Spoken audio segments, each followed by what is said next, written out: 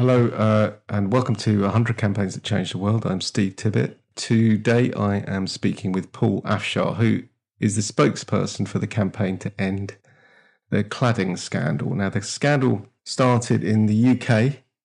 It came to the fore after the Grenfell Tower fire. In June 2017, a high-rise fire broke out in the 24-storey Grenfell Tower block in West London. 74 people died, more than 70 were injured, and it was the worst residential fire in the UK since World War II. The fire was started by electrical fault, but I think the point about the fire was that it spread rapidly up the outside of the building, and it was accelerated by dangerously combustible composite cladding and external insulation. So basically, the stuff on the outside of the flat made the building into a very flammable situation. Nearly 5 years after Grenfell, millions of people remain living in unsafe buildings, and they face life-changing bills that they can't and also shouldn't have to pay. So the End Our Cladding Scandal campaign was formed, and it's a bottom-up, resident-led campaign, and it is a collaboration between lots of organisations: Inside Housing, UK Cladding Action Group, Manchester Gladiators and Grenfell United, and many other groups. Paul is a national spokesperson for the group. And the campaign's calling on the government to lead an urgent national effort to fix the building safety crisis, which was exposed by the Grenfell tragedy. And Paul himself, as we'll hear in the podcast, was affected not by the Grenfell tragedy directly, but by, or he continues to be affected by having cladding on the outside of his flat. So he's personally affected. I think the other thing to say about the campaign is it's live, so it's kind of halfway through. So I think it's quite interesting to see something that's got some of what it's asking for, but it's not all the way there yet. So here's the podcast.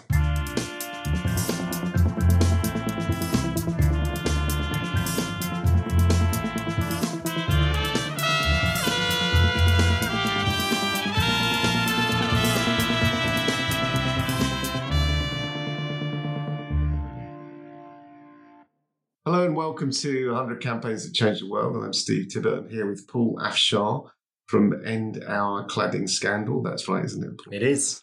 And yes, so thank you for joining me today, Paul. So I just wanted to start with how did you personally get involved with this issue of cladding and your personal story? Steve, thanks for having me on.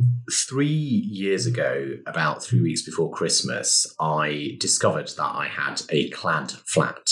And the way I discovered is I had tried to put it on the market. It had not sold. No mortgage company would lend against it. And I couldn't remortgage it either. So I was really stuck in limbo with a flat that was worth nothing and potentially flammable as well. Obviously, that ruined Christmas. And I have to say, since then, it's been sleepless nights, anxiety, worry about the cost, about how it's going to be solved, about when it's going to be fixed. I have to say, naturally, I'm a bit of a wallower. So I spent a few days sort of, kicking my bedpost proverbially and sort of, wallowing and wondering why this has happened to me. And it was so unfair. And I'd worked really hard to save up for this flat. Didn't have any help from my parents. But then sort of something kicked in. I think it was an anger inside where I said, okay, cool.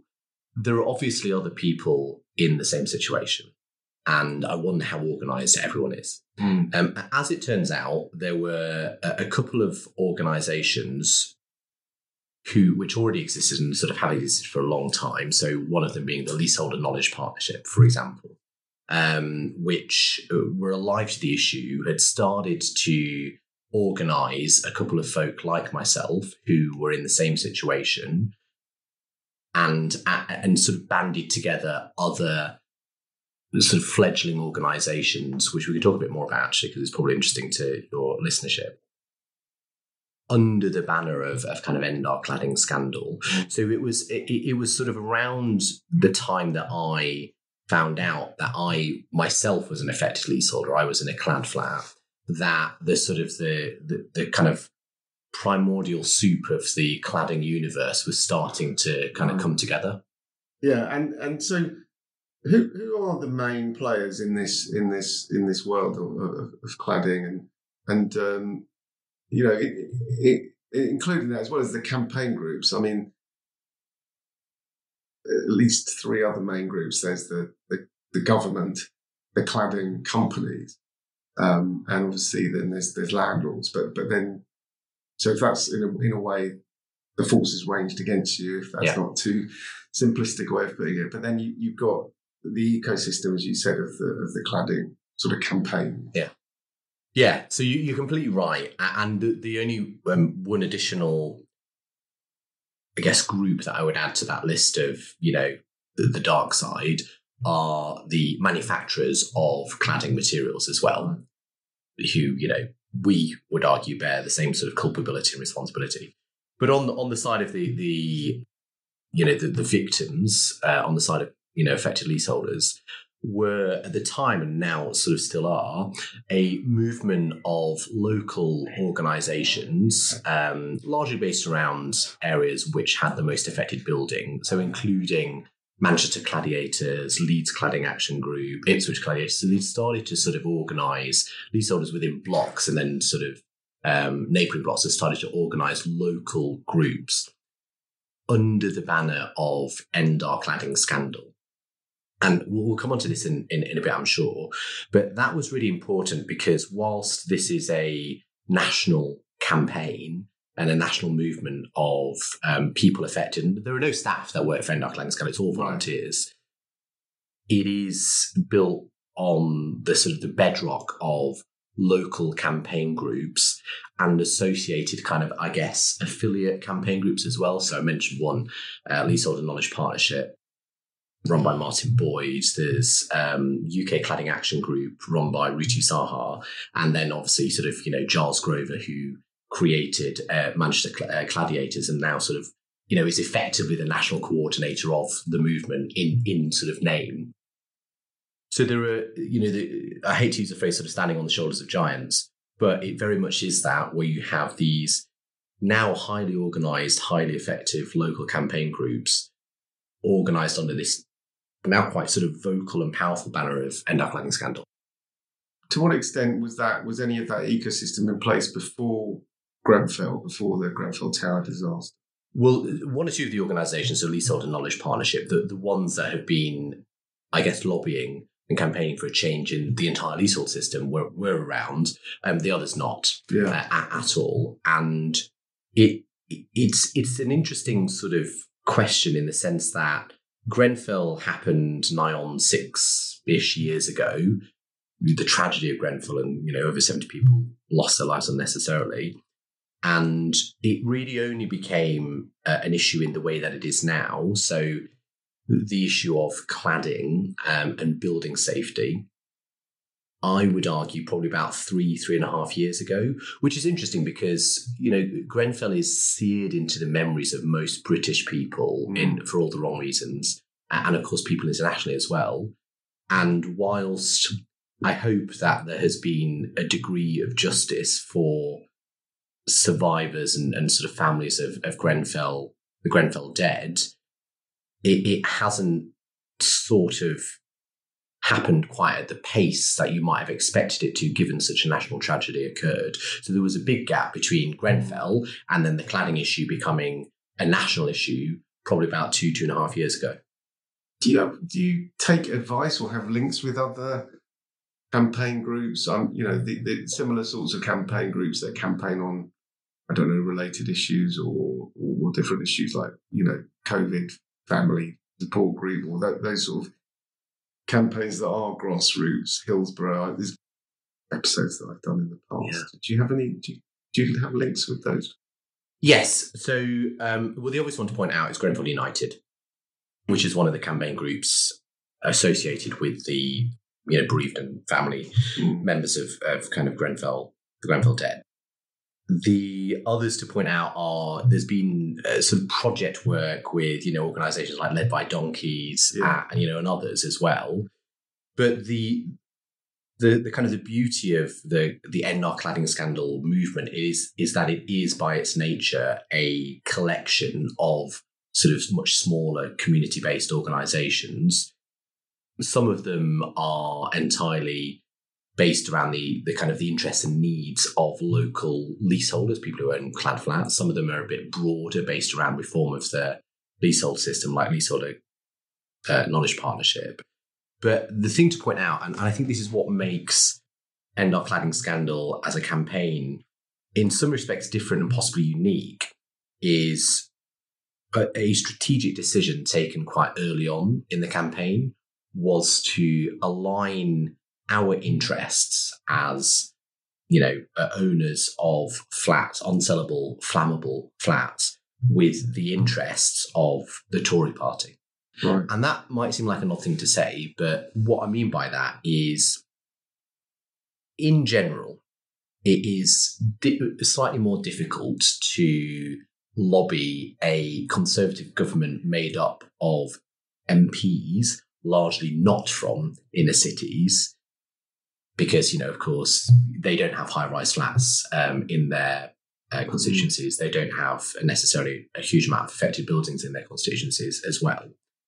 But the issue, when you sort of unpack it, is one about cladding, and it's one of building safety as well.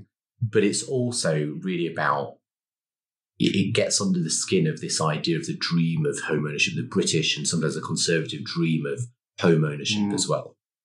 And when you start to position it in that way, it becomes an issue of fairness, clearly, but also one that aligns with, the interests of the Daily Mail and Conservative backbench MPs as well. And that strategic decision early on, and the very hard work of, of people involved in the campaign, some of whom I mentioned, some of whom I haven't as well, to get the Daily Mail on side and actually sort of co-launch a campaign with the Daily Mail to get the Conservative government of the time to pay attention and pay up was really important and really instrumental. Why? Well, it's one thing banging the drum nationally and talking about, this being a building safety crisis. It's another thing talking about this also being, something that it undermines the whole idea of the fairness and equality that comes with home ownership. And not to forget, a lot of folk who are affected were either helped financially by their parents or not. But in any case, those parents live, generally speaking, in Conservative voting areas with Conservative MPs as well. So, you expand the impact that we as affected leaseholders have by saying, okay, well, this is something that affects us. It undermines the whole idea of the dream of home ownership. It's undermining the sort of financial security of a lot of small brackets Conservative voting mums and dads in constituencies as well, or at least Conservative voting constituencies. This is an issue for backbench Tory MPs, and the Daily Mail is saying all of these same things as well. And so that was absolutely instrumental in building a very core, very solid coalition of backbench Tory MPs, which ranged from Ian Duncan Smith, who was obviously a former Conservative leader, right through to, some Conservative MPs who were the MPs of affected constituencies as well, and actually got the housing minister of the time, at the time it was Robert Jenrick, to pay attention. Yeah. And it became much more of an issue. I think without those things, without that sort of much broader coalition, I mean, the Daily Mail isn't necessarily thought of when you think of campaigning organisations, although it kind of is. It might not be the campaigns you agree with, but that broader coalition was what made this an issue which couldn't be ignored by the government. Look, I'm interested to know, and to be a bit careful, because unlike some of the campaigns I've looked at, this is a live campaign, and you're still, still fighting for what you're trying to get. But have there been fissures, or at least disagreements, debates about whether that was the right strategy? Did some people feel uncomfortable with going down that quite sort of what you might call it in sort of campaign terms an insider strategy, being inside the system, as you said, focusing on the ruling party, the Conservatives, through, if you like, the back door of the Daily Mail and backbench MPs. But were there people saying, well, hang on a minute, we don't want to work with those people, or was it simple? There was certainly my mum used to buy the Socialist Worker as a newspaper, so she kind of had a raised eyebrow, to put it politely. And friends of mine who I have to say were not affected leaseholders like myself did question why so much attention was being focused on, building building a partnership with the Daily Mail and Conservative backbench MPs. But what's interesting is that those of us who were kind of living and breathing this day in, day out, both as leaseholders but as kind of people who campaign, I think just saw the sense in it for obvious reasons. What has changed ever so slightly now is and this is kind of a big question for us as a movement, is we face the prospect of a potential change in government. And, that brings with it a different set of stakeholders, potential ministers. It brings with it a slightly different policy landscape. It brings with it a different dynamic in terms of, do we need to build support amongst backbench Labour MPs using the Daily Mail? Well, that would look a bit different, wouldn't it, in terms of the kind of the jigsaw pieces that fit together.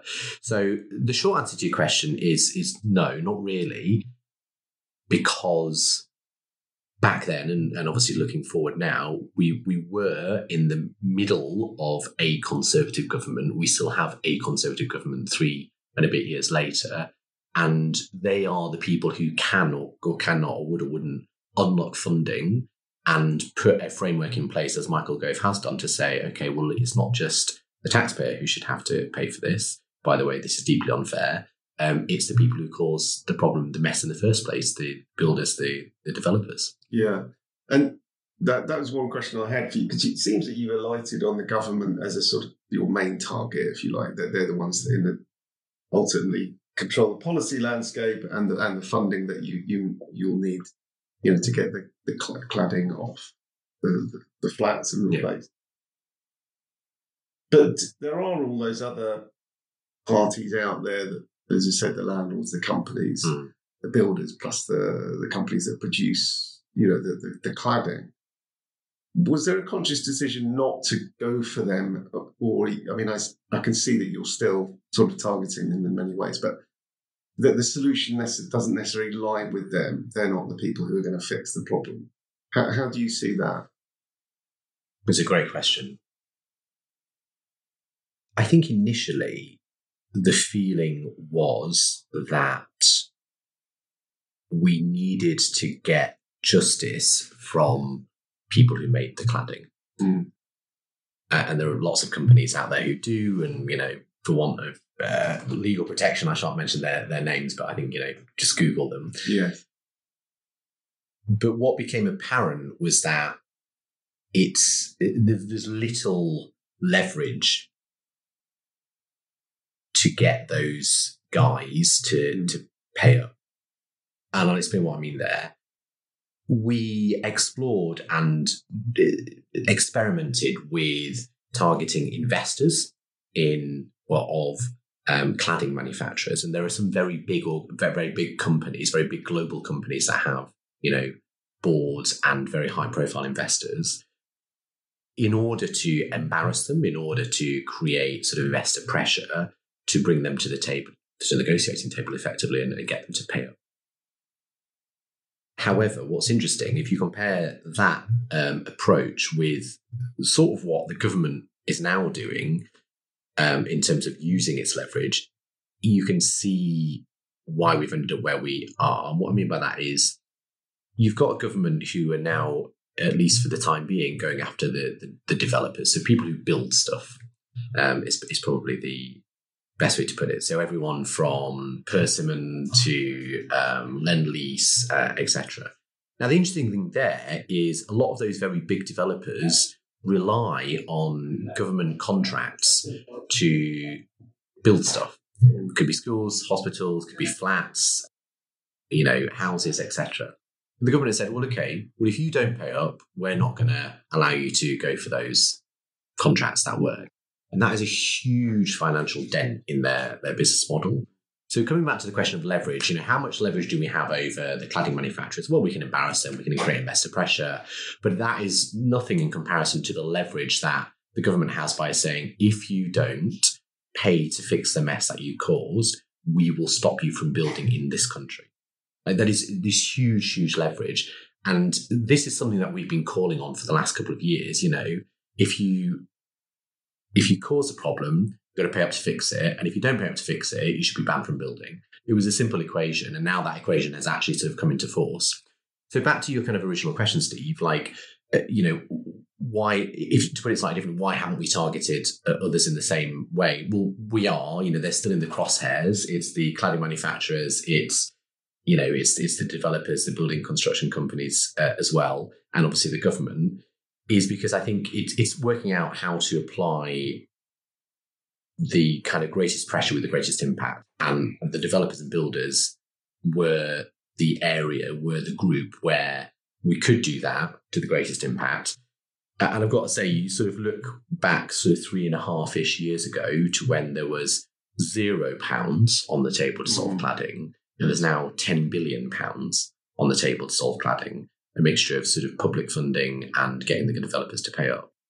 That has only been possible because of the great work of so many thousands of campaigners across up and down the country, obviously, but also because of the strategy of going after the developers and getting the government to do the same. Right, we're going to have a short break there, but we'll be back in a moment with Paul Afshar talking about cladding. See you in a bit.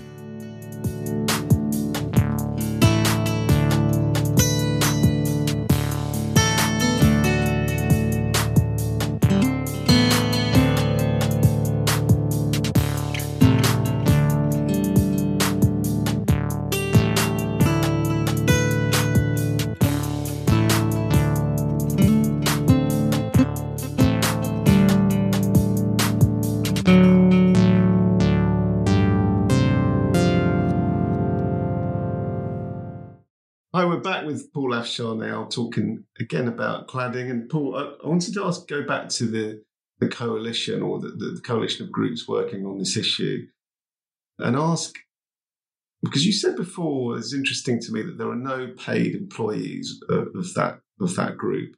How do you work out the division of labour between you? How do you, if it's, whose job is it to do, I don't know, comms or to respond to an inquiry, or how do the jobs get parcelled out, and is that a difficult thing? It happened. The truth is, it has happened pretty organically, and just to add a bit of colour to that, the kind of breadth of affected people is obviously very broad. It includes journalists, it includes people who work for government, people who work in the housing ministry, for sure.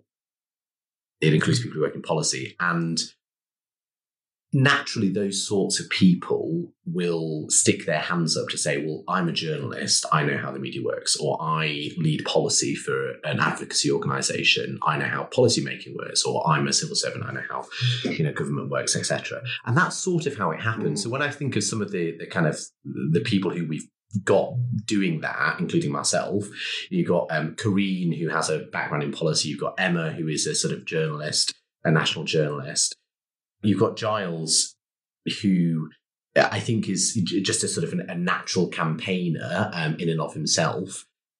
These are people who have effectively said, well, I think I know how to do this, and I'm done. I'm really effing angry about it.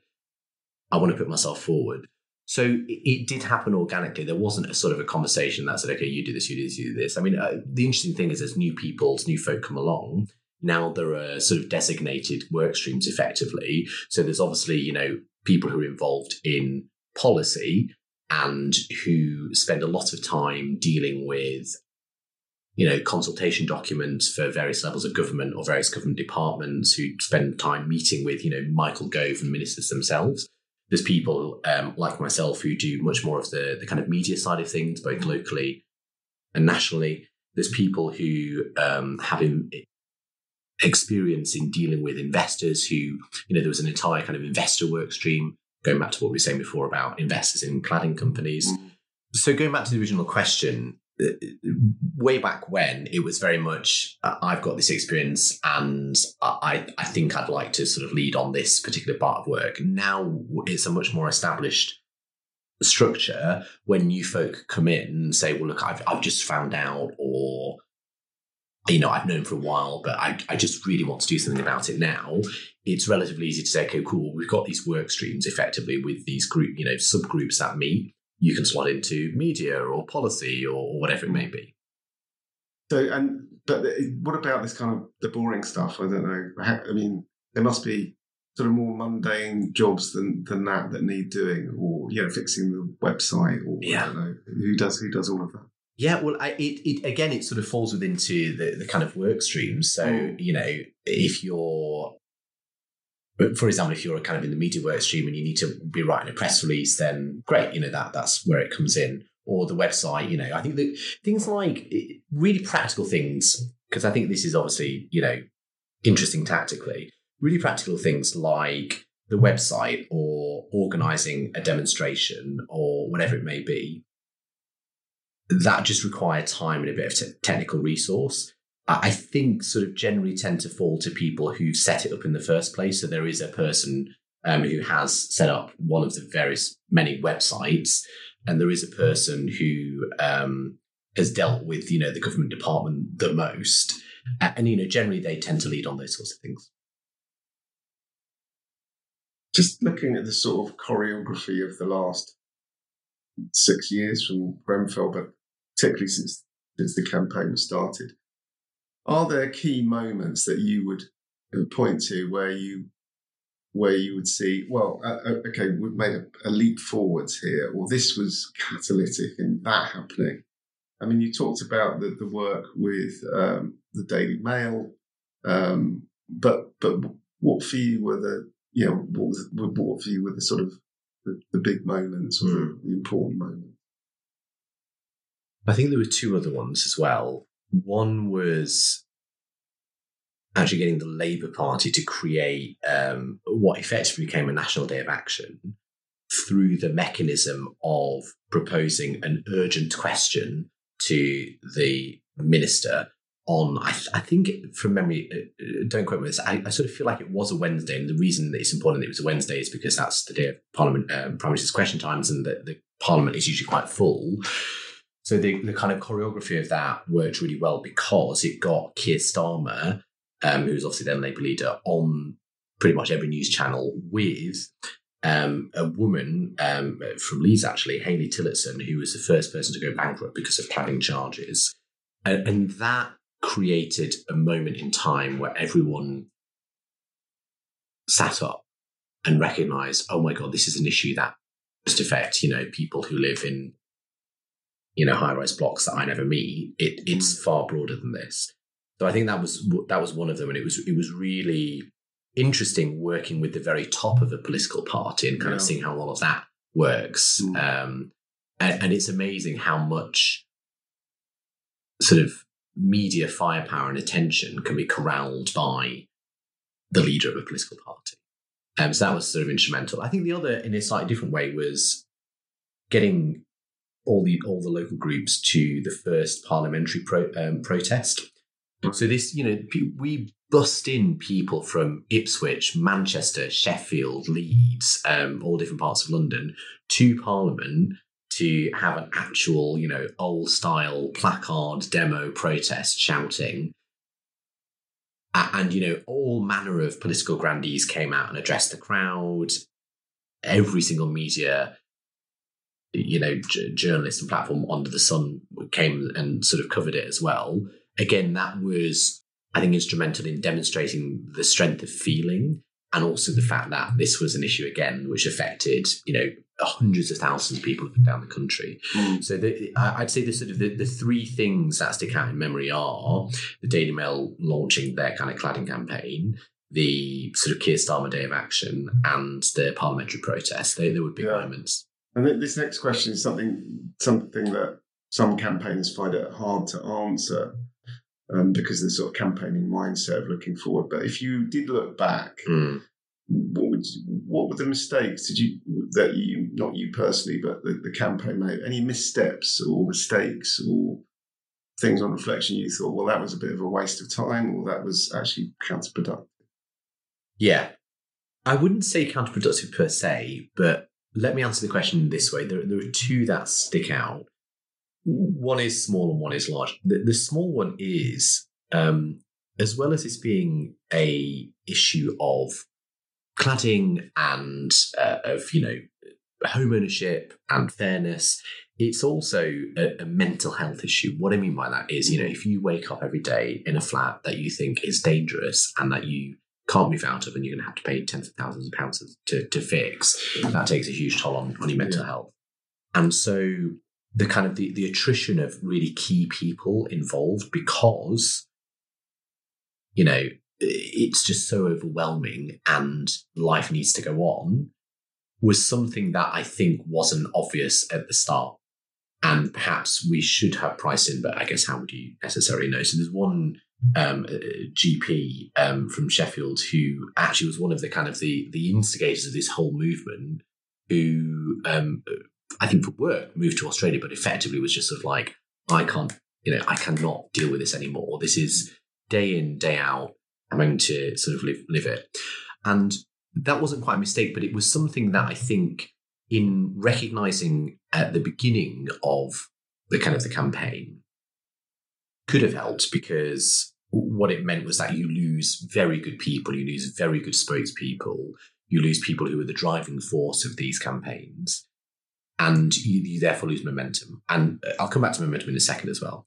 The other is, if you ask most people in the street now, or even sort of, most of my kind of broader friendship group, they will say, oh yeah, cladding, hasn't it been sorted though?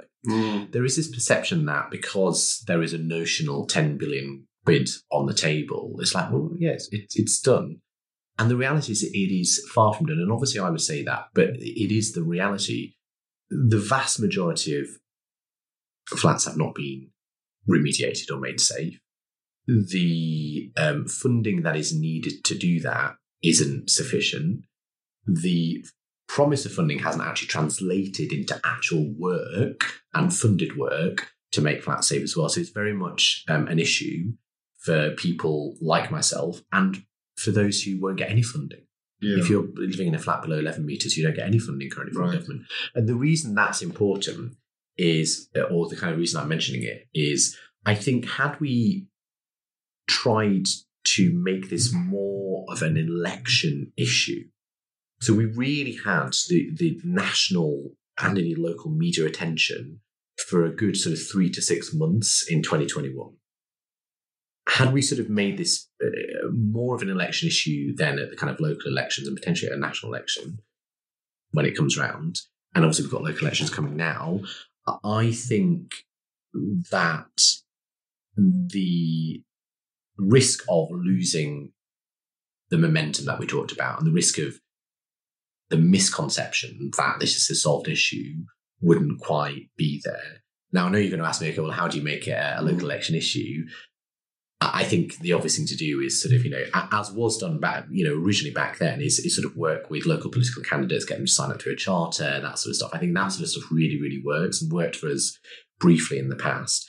But I think we should have probably carried that work on, because, of course, now we have big local elections. It's still an issue. And, people like myself will probably be voting on the basis of whether their local candidate is doing something about cladding as well. So I think that sort of could help solve that kind of challenge of, momentum and people thinking it was gone away. We started with talking about you personally. Just want to end with that. Do you ever get to the point where you think, oh, put enough in. You know, obviously you're personally affected, so you've got a personal sort of reason to be involved. But do you think, oh, this is not, you know, I'm not being paid for this, it takes up so much of my time, and it's slow and painful work. Did you ever feel like that? Or Yeah, because it comes back to this whole idea of, I really worked my ass off to give myself and my partner a home, and I'm stuck with this, you know, horrible nightmare of a flat which is flammable and unsellable, and I'm having to fight with others, thank God, but still having to fight tooth and nail just to make it right, just to get back to where I thought I was 3.5 years ago. So there is that sort of kind of sense of injustice and kind of just, you know, feeling like too much at times. But it's the same sort of emotion, the same sort of sense of anger that drives me, and I think a lot of other folk, in doing it as well. I spoke at we organised a big sort of public meeting with, you know, local MP with Ben in Leeds and the council leader, etc., because it's where I'm from. And I sort of said to the group, my key message was, I won't stop until every home is made safe. And I hope that's a promise that only takes a couple of years. My worry is that it will take longer, but this is something which, unless we keep unrelenting pressure up on the government of the day, will not go away. And my sort of nightmare scenario, or my kind of real anxiety when I first started out getting involved with this issue, was that cladding could become our generation's asbestos. What I mean by that is, if you buy an old house or an old flat and you discover it's got asbestos, you say, oh gosh, that's a real shame. I should have to pay to get it fixed. No one is talking about, you know, there are no kind of, well, maybe there are, I don't know, but asbestos is not a national political or policy issue in the way that it probably was whenever it was, you know, first discovered.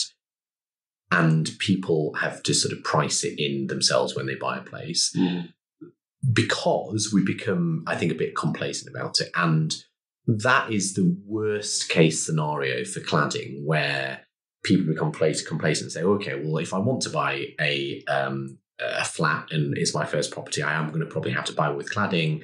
Oh, well, I'll just have to price that in and sort it out. No, that is the enemy of what we're trying to achieve here. Because what we're trying to achieve, probably for the first time in Britain, is to actually make sure that the people who cause the mess fix it and the people who cause the mess pay up for it. So, as I said, I won't stop until every home is made safe. And I hope that is a promise that we can deliver in years rather than decades. But I'll work down hard to make sure it's the case. Well, I wish you every success, but it's been fascinating getting under the hood of the Cladding Scandal campaign, and appreciate your time, so thanks very much, Paul.